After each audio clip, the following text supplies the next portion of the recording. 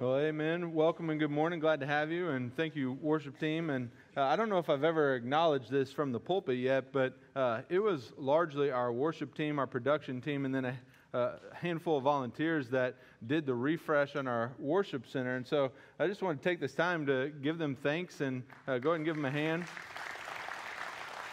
They had estimated that this was going to, or they hoped to get it done by Christmas, and got it done in a couple weeks, and so that's amazing. I also want to thank any veterans today. We do so appreciate your sacrifice, willingness to serve. And then I wanted to just talk about the membership class, and so just to make a distinction between last week we had our first ever Pizza with the Pastor. We're going to have those each quarter, and the goal of that is just to, if you haven't met the pastor, his family, then to come get to know us and talk and get to know your families as well. Whereas the membership class, that's an opportunity for you to hear about the church. If you want to join the church and maybe you're not sure and you want to ask some questions and figure out if this is the right fit, if the Lord is leading you here, but also just to gain some information about the history of this church, the beliefs of this church, things like that, or maybe you have some specific questions about faith. It's a good opportunity for that as well. We'd love for people to pre-register, but if you haven't pre-registered for the membership class, we'd still love you to come if that's you and you're not sure if that's your next step. We'll go ahead and turn in your Bibles to James chapter 1. James chapter 1, and we are talking about today, really, anger. I'm calling this mic drop moments, and that's to give it kind of a trendy title because pastors are supposed to do that nowadays. But mic drop moments, when I say that, I'm not talking about the mic drop moments of, if you've seen one of those singing competitions and all of a sudden everybody was like in awe, and I'm sure you've seen those social media posts where it's like, you wouldn't believe how good this person sounded, right? I'm not talking about those. Those are a little healthier, maybe. The real mic drop moments I'm talking about is sometimes what we're seeking when we want to just go at an adversary. That maybe you've seen this on social media or the news, and if you watch a news station, then one thing that they do is they'll pit one side against the other, and they'll just go at each other. They'll just argue and fight, and really it doesn't seem like they're seeking the truth. They're seeking to win. When I was in college, first time I went to college, I was in it was a writing arguments class. And in this writing arguments class, I had this professor be very clear about the distinction between an argument and a fight. An argument is two people, or two sides at least, presenting their case in search of the truth. A fight is an attempt to win. And I think we've lost some of that distinction nowadays, that there's a distinction between reasoned people coming together to have a conversation, to seek truth, as opposed to just trying to win. And then I think this can carry forward into our daily life, that sometimes we just want to exert anger and we want to win, and we're frustrated about many things. And so today we're really talking about the trial of anger. And that's what the book of James has been all about. It's been about trials. Look at James chapter 1. Look at verse 2 with me really quick. Consider it a great joy, my brothers and sisters, whenever you experience various trials, because you know that the testing of your faith produces endurance, and let endurance have its full effect so that you may be mature and complete, lacking nothing. So you could have joy and maturity in a trial. It's possible. Verse 5. Now, if any of you lacks wisdom, he should ask God, who gives to all generously and ungrudgingly, and it will be given to him. So you could have wisdom in a trial. Look at verse 12 now. Blessed is the one who endures trials, because when he has stood the test, he will receive the crown of life that God has promised to those who love him.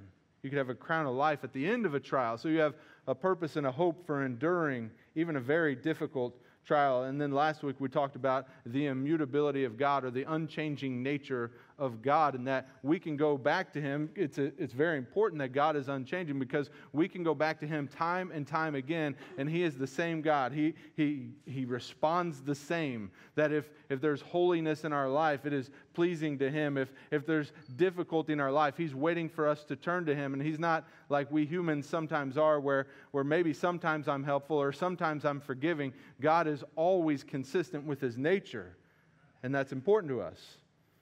And today we're talking about this trial of anger, and really anger and hasty speech.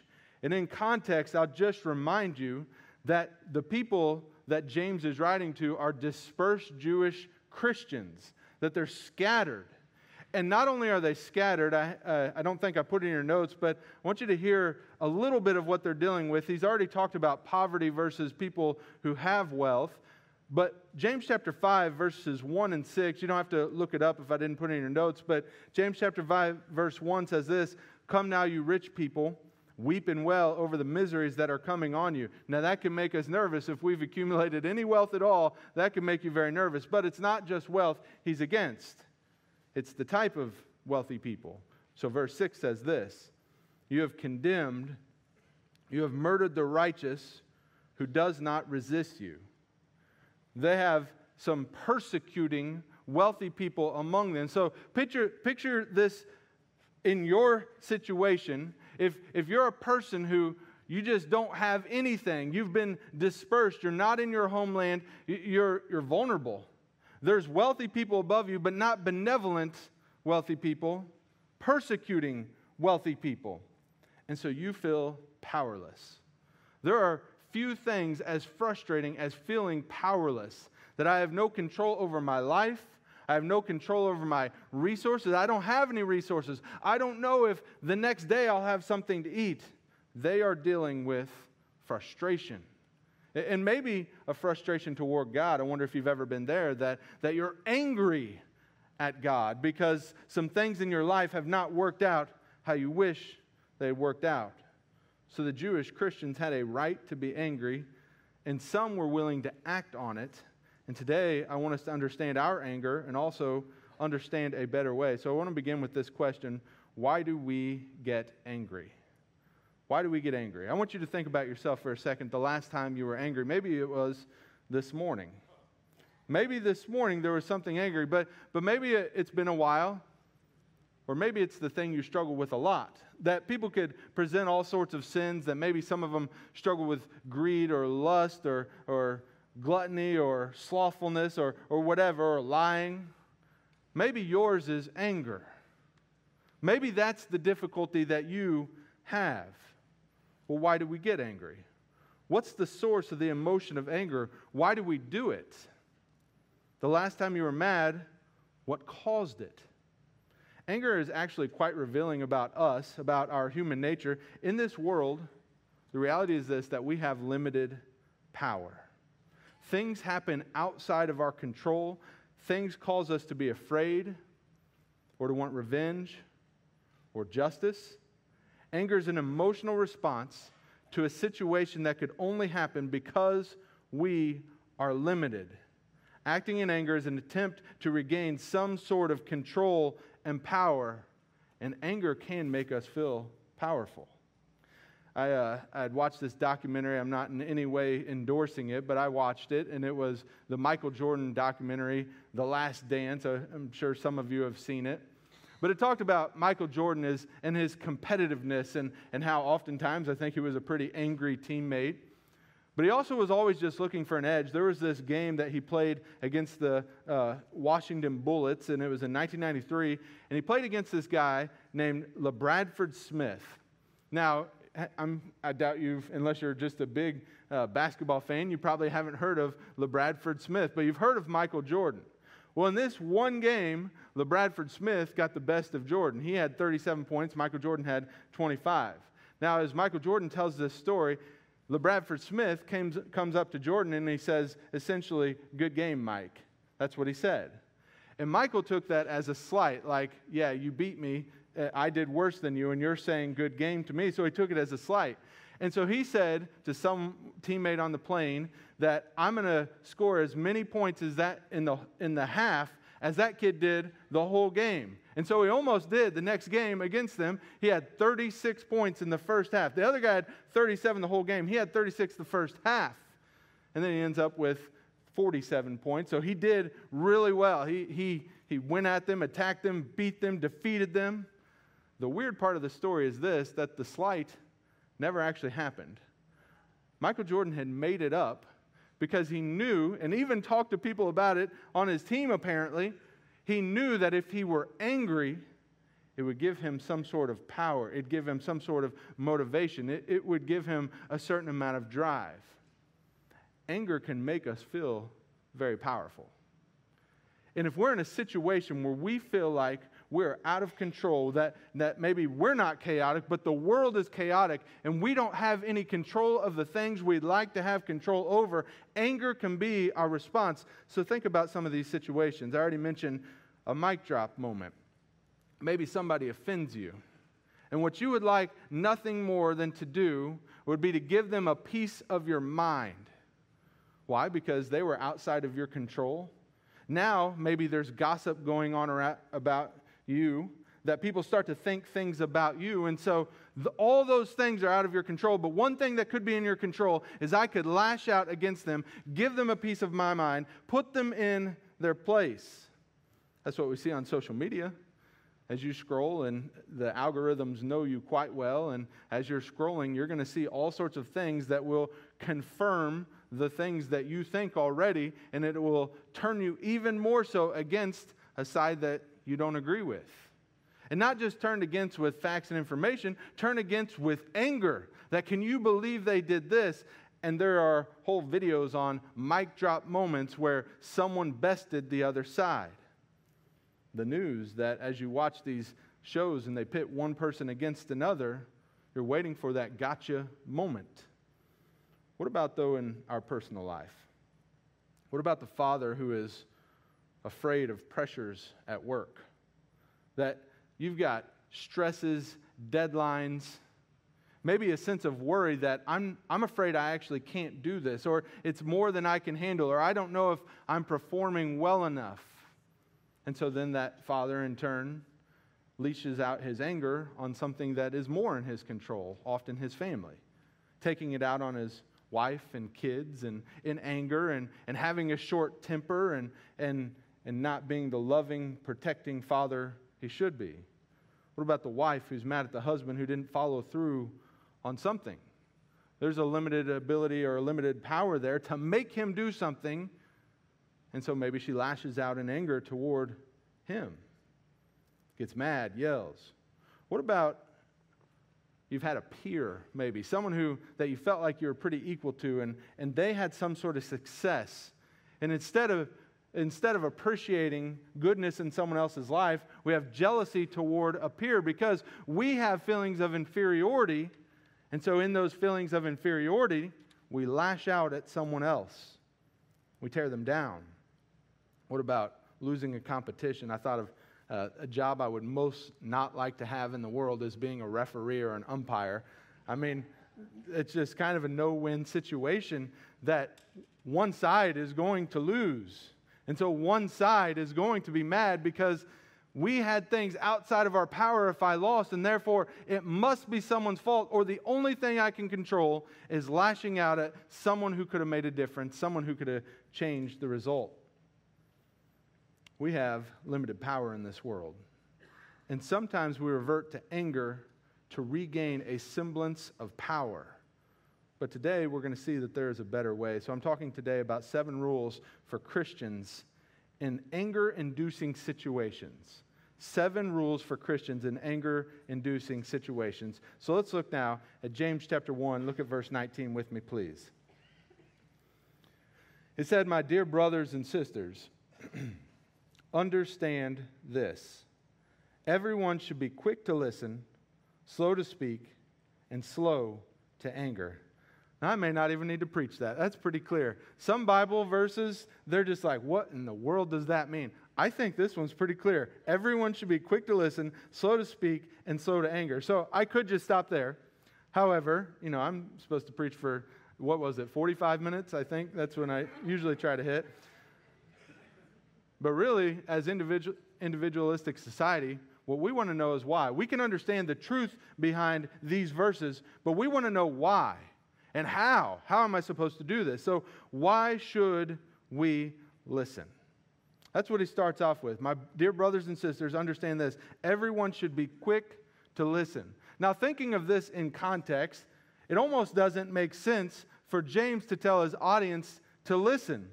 Now imagine that you're this persecuted Jewish Christian, and in James chapter 5, we see that they are potentially murderers. What is there to listen about? What do I have to listen to? Why should I listen? Listen, action is clearly the only way forward. It's the only thing that I should do. So it must mean something else. Because you're not going to just listen to the reason why your murderer is murdering you. That doesn't make any sense. Instead, he's saying, listen to wise counsel. People like him. I had this instance with a coworker once, and I'd become kind of, they knew that I was in Bible college and I was working in a government job. And so anytime there was a theology discussion, it somehow found its way over to my cubicle. And this one, we were actually walking outside, and I didn't even know it, but some people were fighting about a theology perspective. And so I'm walking into this unaware that I'm about to step on a landmine. And so this one individual just asked me, Obie, what's your opinion on this? And poses this controversial subject. Like, oh, great. I'm so glad we didn't even say hello. Let's just jump right into controversy. That's a great idea. And so I give the first half of my answer, which I didn't know was going to greatly annoy this person, frustrate them, make them really upset and mad at me, to the point where they stormed off and walked away. So then I asked the other people, well, hey, what's the conversation? They tell me, and I realized that the second half of my answer was going to be exactly what they wanted to hear. But they didn't hear me. Because they got angry, they stormed off, they walked away. Why should we listen? Point 1 on your notes is this: listen to gain wisdom. Listen to gain wisdom. I've put several examples before us today. A mic drop moment. A father who's afraid at the pressures of work, so he lashes out. A wife who's mad at her husband.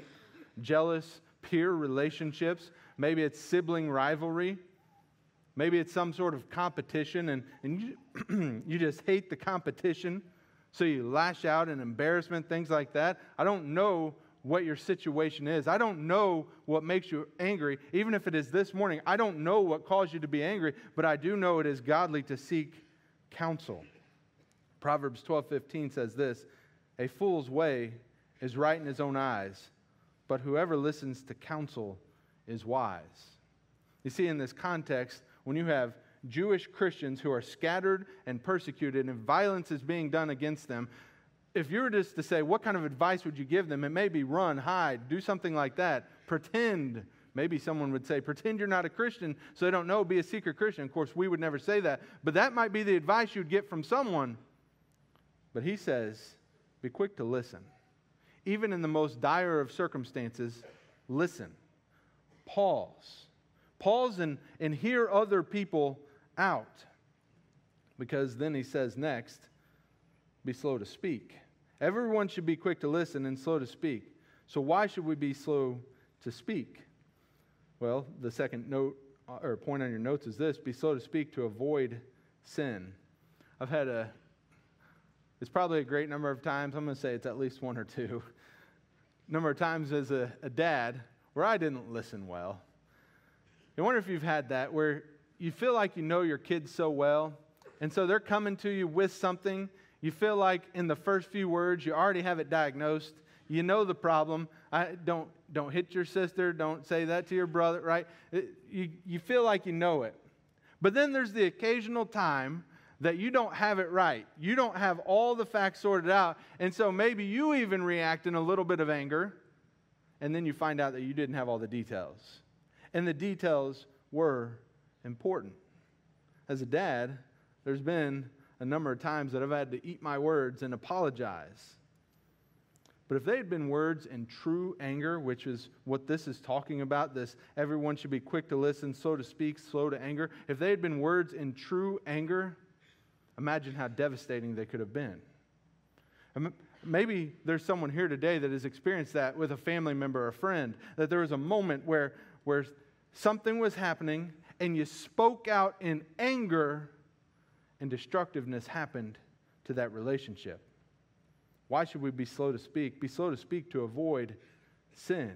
Proverbs 10:19 says this: when there are many words, sin is unavoidable, but the one who controls his lips is prudent. We live in a society that would have you just say whatever's on your mind. Anybody can have a microphone. You could start a YouTube channel today, and you could have one follower. Maybe your mom would follow you, but But what's scary is sometimes people with no sense go viral. You could become a famous YouTuber. In fact, if you did a poll among young adults and high schoolers and even down to junior high and elementary, if you ask them, what is your dream career, there is a large percentage that now say a YouTuber. Because everyone wants to be quick to speak. We're quick to speak. We're not quick to listen. The Bible says the opposite. It says everyone should be quick to listen. Everyone should be quick to listen, slow to speak. Now, this doesn't mean that in a situation you can never stand up for yourself. That's not what it's talking about. It's not saying to the husband and wife who are having problems, it's not saying don't sort out your problems. That's not what it's talking about. It's talking about hasty speech in anger. That I speak before I think. I speak before I listen. I speak before I gather all the information. I speak out and in anger. And because of that, I sin. Be slow to speak to avoid sin. Where there are many words, sin is unavoidable, but the one who controls his lips is prudent. And then the third point in your note is this. Be slow to speak to protect yourself. And you can add on there, and others. But this Proverbs 13:3 really talks about your own ruin. It says, the one who guards his mouth protects his own life. The one who opens his lips invites his own ruin. I wonder if you've ever observed that someone just can't seem to keep their mouth shut and they're bringing destructiveness on themselves. And it's easy to see in other people, but it is difficult to see in us. And maybe we don't think we're ruining our life, but maybe it's our harsh words that are tearing apart a family. That their words, instead of kindness, instead of building someone up, they're tearing someone down. Or maybe it's even within a church body or a classroom that we just have short, flippant words, or we're condescending or something like that. And we're not quick to listen, and we're not slow to speak. We say whatever comes to our mind, and we think that's just the way I am. I have no filter, and that's how I am. And God did not save you to leave you as you are. He saved you to transform you. And He wants to be the Lord of your ears and your tongue. Be slow to speak to protect yourself. But then it goes on, it says, and slow to anger. So my dear brothers and sisters, understand this. Everyone should be quick to listen, slow to speak, and slow to anger. Why should we avoid anger? Be slow to anger as a discipline. Be slow to anger as a discipline. Sometimes we think, because we have an emotion, a feeling, that we no longer have a choice.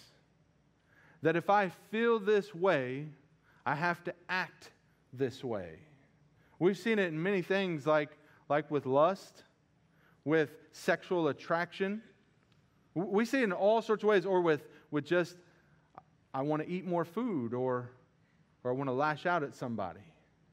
We've gotten this wrong idea that if I feel something, I just have to do something. That we're almost like animals that act only on instinct. That there's no discipline, no self-will, no choice. But God's Word says the opposite. Do you hear what this says? It says, everyone should be quick to listen, slow to speak, slow to anger. It doesn't say, be those things if you feel those things. It doesn't say, or you should be those things if you're someone who that comes naturally to. If you're a person who says, well, I don't have any patience. Okay, well, you should pursue patience. Because God's Word would have you do that. Or I can't forgive them. Well, you should try. Because God's Word asks you to. Everyone, not the people who are gifted with quick to listen, slow to speak, slow to anger. Everyone should be quick to listen, slow to speak, and slow to anger. Be slow to anger as a discipline, as a choice. That doesn't mean you won't have the emotion. It means you act differently with the emotion. If you have some sort of sexual desire that is outside God's prescription, it doesn't mean that when you choose to live a holy life, it doesn't mean desires go away. It means you've made a choice in the face of unholy desires. Just like anyone who's ever disciplined themselves to live a healthier life physically, that maybe they have to exercise when they don't want to, or they have to eat foods that they don't want to, or abstain from foods they want to eat. Discipline is a good thing. The word temperance is something that is not in our vocabulary anymore, but it is still a great word. We have to self-control. We do it for the Lord, not to be saved. Don't hear me wrong in this. I'm not saying that if you do these things, then now all of a sudden you'll have salvation. I'm saying if you know Jesus Christ as Lord and Savior, this is what He calls you to. So if you are already saved, this is the life He wants from you and for you. To be quick to listen, slow to speak, and slow to anger. Listen to gain wisdom. Be slow to speak to avoid sin. Be slow to speak to protect yourself. Be slow to anger as a discipline. Colossians 3:8 says this, but now put away all the following: anger, wrath, malice, slander, and filthy language from your mouth.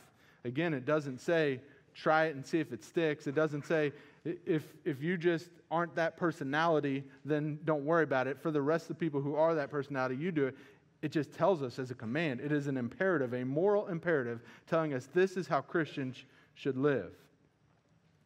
So why should we avoid anger? Be slow to anger as a discipline. And the next one is be slow to anger to cause peace. Sometimes we forget that the call of Jesus, all the way back from the Sermon on the Mount, is for Christians, for followers of Him, to be peacemakers. Blessed are the peacemakers, for they shall be called the children of God. That's quite different than someone who goes around and drama follows that person. That if drama follows that person, then after a while, it's that person that is causing these things. I'm not saying no one else has any implication. I'm saying that if you go everywhere and drama is always around you, then after a while, you have to at least admit you are an ingredient in the problem. I was playing basketball one time, and I was leading this kind of church pickup league. And there's this kid that he didn't have a lot of wisdom. And there's this other guy who is older, more mature, just a super athlete. The kid without wisdom, he was not much of an athlete. This other guy, super athlete, just physical specimen. I mean, he could just do things that probably could go pro in sports, at least Division I.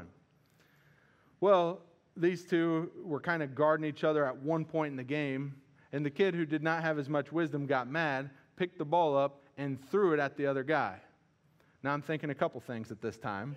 One, I'm in charge, so I have to break them up. Won't be the first time that I have to try to separate people on basketball courts. For some reason, everybody thinks they're going to go pro when you play pickup ball, and it's just like, no, you're not, so just calm down. It's not that serious. Just get some exercise. Don't get hurt. So I'm thinking that. Two, I'm thinking, what's this guy thinking? He could absolutely annihilate you. Why are you throwing a ball at this guy who is just this physical specimen that could just tear you apart if he wanted to? But the really cool thing that happened was this guy didn't respond. And I talked to him afterward, and what he said to me just spoke so much grace that he knew that, hey, this guy, he did not have a lot of wisdom. He says, you can tell that. You know, that's not what I'm about. That's not the type of man I want to be. And I just got to see this guy who had all the power for someone weaker than him, and could have had every right to defend himself by human standards, but instead he stayed his hand. He showed restraint against the impulse of anger. He caused peace. Be slow to anger to cause peace. Do you see yourself as that in your home? As a peace causer? Or are you frustrated because things have happened? You've had injustices. You've had just comments and snarky remarks or unmet expectations. And so instead of being a peace causer, you're a chaos causer. You're a drama causer. You've got difficulties in your life, and your home feels like it's imploding, and you're waiting for someone else to fix it. And God is calling you to be an ingredient in the solution by being a peacemaker, by being quick to listen, slow to speak, and slow to anger. Proverbs 29:22 says this, an angry person stirs up conflict, and a hot-tempered one increases rebellion. If you think that by using your anger, by continually lashing out at the people in your life, you're going to have more peace or get the results you want, you're not. You may end up with people who are afraid of you and subjugated to you, but I'm telling you, that's not peace. God calls you to a life of peace. So then that leads us to this question then. Does that mean that all anger is sin? Is all anger sin? Well, first, the Bible says in Ephesians 4:26, be angry and do not sin. Don't let the sun go down on your anger. So there is a reality that we are emotional beings. And so just like you can't help it if you have an initial desire for something unholy or something in your heart that initially crops up, you can't always help the initial impulse. What you can help is what you do with it. See, what you could do with it is you could act out on it. So if you're angry, you could lash out at someone. Or you could harbor it, never forgiving, never letting go, never taking it to God. And so you could harbor it, and that sort of resentment festers in your heart. And one day it explodes, or it just deteriorates whatever relationship you're in. But you can be angry and not sin. You could have anger in your life, an impulse of it, but then handle it in a healthy way through respectfully talking out problems, through forgiving, through focusing on the good things, the pleasing things, the things of God. And then also there is God, He has righteous anger. Now, it is technically possible for Christians to have righteous anger about things, but what I would say is it is a thin line that we walk. It involves proper motives, proper focus, proper response, all sorts of things. So it's a difficult thing. I'm saying it exists, but it's a difficult thing to do. And so it's best to forgive and be cautious, be quick to listen, slow to speak, and slow to anger. So then what does hasty, angry speech accomplish? Look at verse 20. It starts off with one of my favorite words, the word for. I point this out a lot. It's the Greek word gar, and it means I say this because. Here's why that's significant. It's because verse 19, he makes a statement. Be quick to listen, slow to speak, slow to anger. And then verse 20 says for. Or I say this because, meaning I just told you to do all those things, and here's the reason why. So verse 20 says this: for human anger does not accomplish God's righteousness. What does hasty, angry speech accomplish? It's not God's righteousness. It's a semblance of power, that we feel powerful in a moment. In fact, as you think of God being all-powerful and us being made in His image and us having dominion over the earth, there's a reasonable reason why sometimes we want control of things. God wants us to organize things and build things and be fruitful and multiply. There are things God has for us to do. And when something goes chaotic and we're faced with our limited ability as a human, then instead of responding in a godly way, anger rises up. Frustration rises up. Instead of casting those things onto God, who is able to shoulder them, I try to take those things onto me, and I try to have the power. I try to have that semblance of power. But what if, instead of mic drop moments or winning a fight, instead of a rational discussion, what if instead of those things, what if we sought God's righteousness? Point 7 in your notes is this: seek God's righteousness. Now, that's a vague statement because he's not talking necessarily about seek His righteousness, meaning the salvation of others, although, sure, seek that as well. But as you go about, as you act, imagine the thing that you were angry about last, the thing that made you angry last, and that instance when you lashed out at somebody, what were you seeking? Justice for yourself? The regaining of power for yourself?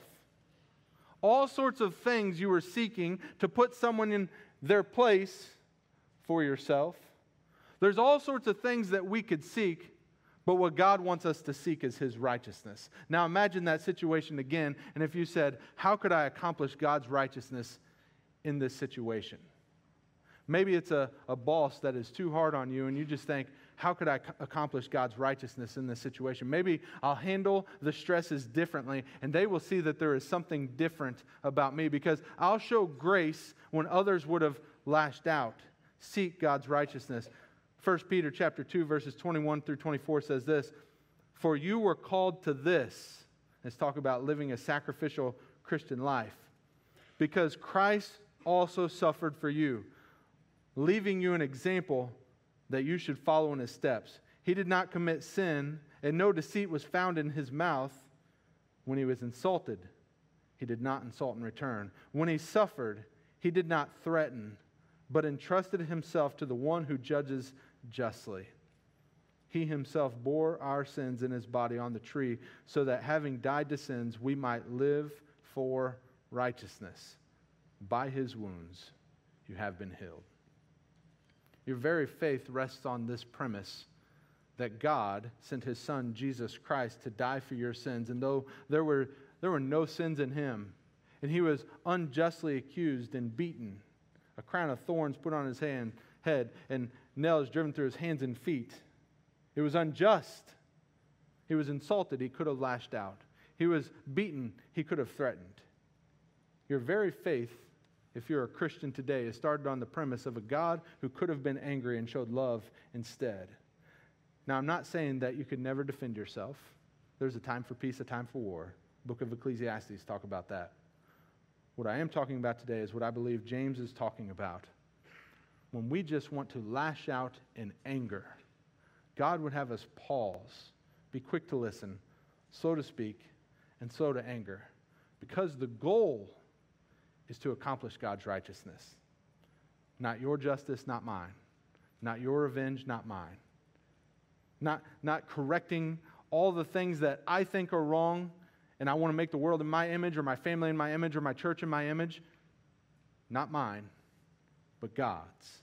So what do you do with this?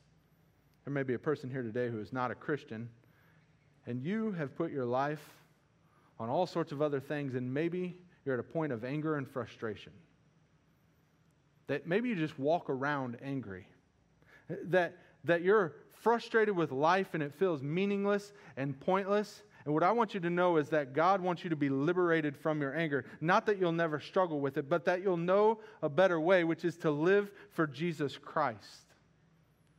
And Scripture is very clear about that, how you can do that. That you confess your sins to Him and put your trust in His death, burial, and resurrection to save you from those sins, making Him the Lord of your life. Today could be the day where you are liberated from your sins. What I would have you do is, in a moment when the musicians come up, we're going to have these tables to the side and pastors will be at those tables, and I would love for you to come to talk to them and ask, how could I be saved? And now to the Christian. Christians, we look like the world sometimes. Sometimes we feel like the things that God redeemed us from are okay in our life, that we don't have to control our temper or our tongue. We don't have to listen because we're mad. And it feels good and it feels like a semblance of power to be mad. What I would say and what Scripture says today is God calls you to a different way. He calls you to a life of patience, of chastening your tongue, of grace and forgiveness and love. Let's pray.